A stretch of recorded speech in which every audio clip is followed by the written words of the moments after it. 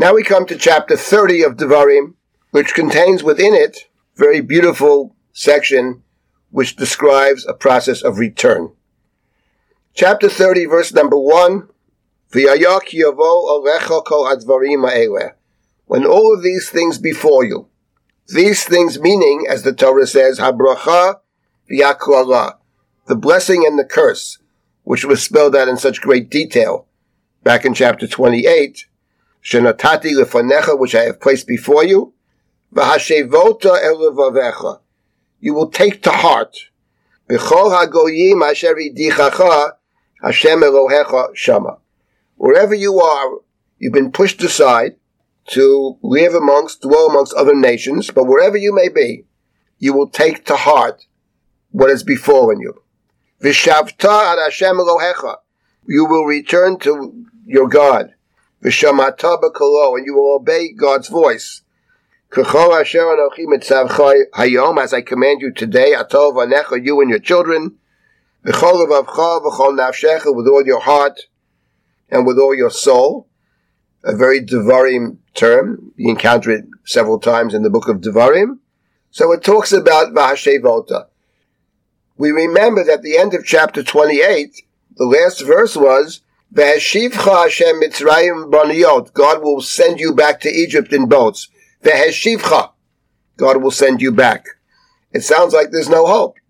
You're in the land of Mitzrayim. You sell yourself as a slave and no one buys you out. V'yen koneh. But in chapter 30, the Torah picks up and plays off the word v'heshivcha.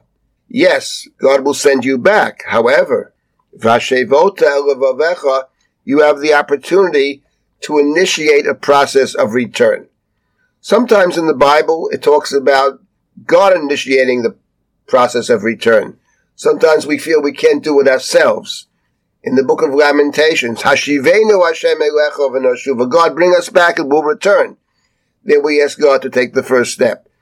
But in chapter 30 of Devarim, V'ashevota el levavecha, you will take to heart, you will consider.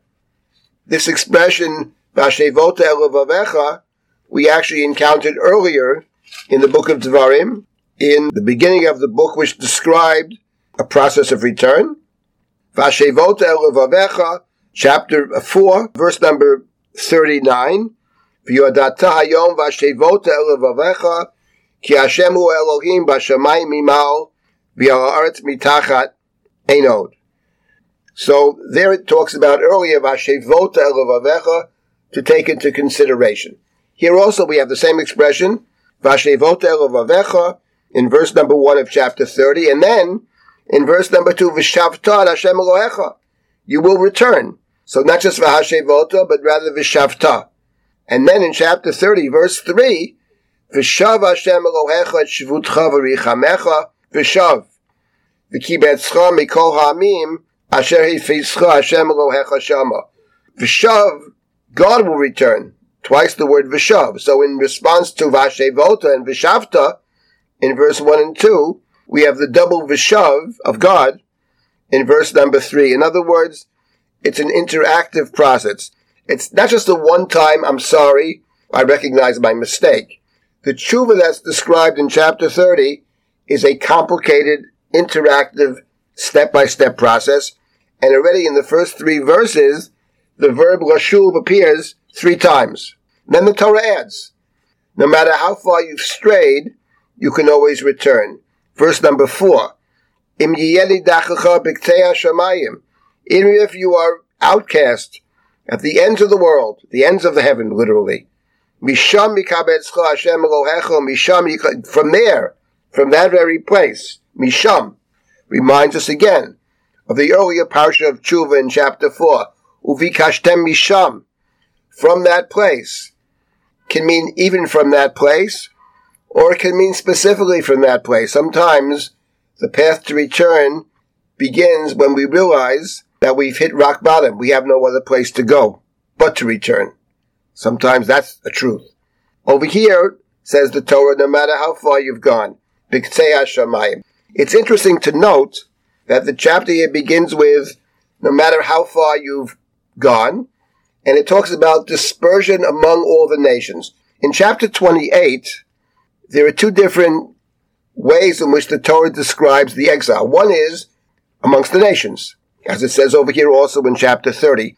But specifically in chapter 28, we notice that there are many references to the situation in the land of Egypt, Mitzrayim, and the last verse, V'eshivcha Hashem Mitzrayim Abaniyot. So Mitzrayim is singled out, but also all the nations. And Mitzrayim is singled out because Mitzrayim means I'll send you back to Egypt to start over again, but this time, since you were never slaves, you have the possibility, the capability of affecting Yetziat Mitzrayim. You can affect your own exodus. Over here in chapter 30, you can take that first step, no matter how far you've gone, even in the farthermost corners of heaven. So it's not just Egypt, but Mitzrayim is representing the exile. The Torah says now, continues in verse number 6, Umar Hashem Elohecha et levavcha v'et levav zarecha li'avat Hashem Elohecha b'chol levavcha v'chol nafshecha l'man chayecha. God will literally circumcise your heart, will open up your heart and the hearts of your children to love God with all your heart and soul. And that's a very interesting expression.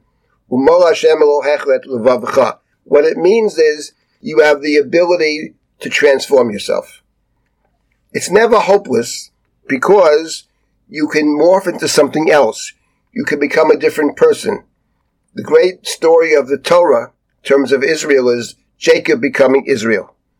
No one else saves Jacob. There's no vicarious atonement for Jacob. But Jacob himself transformed. Of course, we always need assistance. God creates the environment. But Jacob transforms himself. Jacob becomes Israel. And that's implied here as well. God will open up your heart. God will give you the opportunity to make the changes that are necessary. And then the Torah continues to speak, and all the curses, someone else will get the curses, not you. In verse number 8, V'yatot tashuv, but you shall return.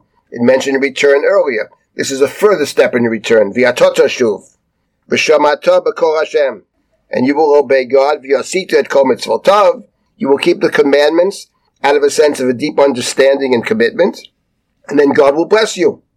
In verse number 9, Ki yashuv Hashem lasus alecha l'tov. Another step. God returns. You've returned 3 times. God returns 3 times. And here God's return is connected to God's rejoicing in you. God will rejoice in you. Reminds me of the prayer that we say on Yom Kippur. Chamol al ma'asecha. We ask God, have mercy, have compassion on your created beings. V'tismach b'ma'asecha. And rejoice in your creation.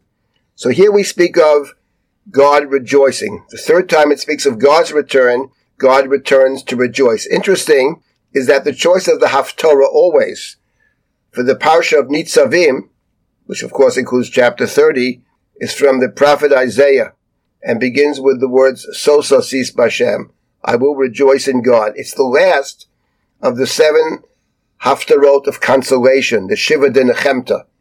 And the conclusion is, and the hope, the aspiration, Sos Osis B'Hashem, I will rejoice in God. And in chapter 30, it speaks of God rejoicing in the people. Ki Yashuv Hashem, God returns. Lasus Alecha L'Tov, Kasher Sasa Avotecha. So we have the verb Lashuv 6 times, and now, of course, in verse number 10, we have it a 7th time. Ki Tishma B'Kol Hashem Elohecha, if in fact you obey God's voice, keep the commandments, statutes, Haktuva B'Sefer HaTorah, written in this book. Ki Toshuv El Hashem Elohecha, you return to God, B'chol levavcha v'chol nafshecha, with all your heart and soul. Book of Devarim very much is focused on the inner state of the person, not just the behavior, but the behavior is reflecting the inner state, and sometimes the behavior can change the inner state. B'chol levavcha u'v'chol nafshecha. This is very far removed from the description of repentance in the book of Vayikra, chapter 26. There was confession.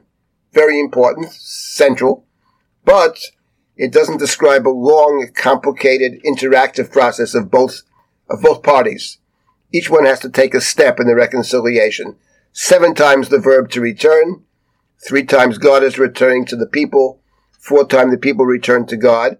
In this parsha, the people take the first step. One is reminded here of what the Torah said earlier. What if a person is married, and for whatever reason the marriage doesn't work, and the man divorces his wife, someone else marries her, and that man either dies or divorces her himself? Lo yashuv. The first husband cannot take her back after she has been defiled. Lo yashuv. That story's over. Move on to a different wife. That's true in that particular parsha in terms of the human relationship, but apparently it's not true when it comes to God and the people.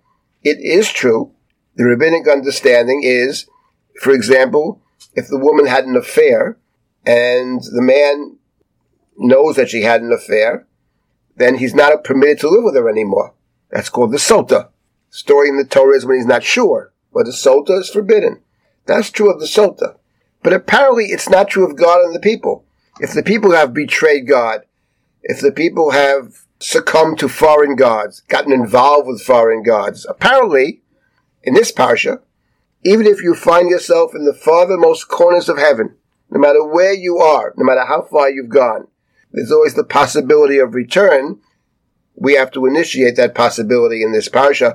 Vashevota elavavecha, and God's return, from God's standpoint, will conclude in Ki yashuv Hashem lasus alecha, God will once again rejoice in you. And then the 7th Lashuv, Ki tashuv ad Hashem Elohecha, if in fact you return, b'chol levavcha u'v'chol nafshecha, with all your heart and all your soul.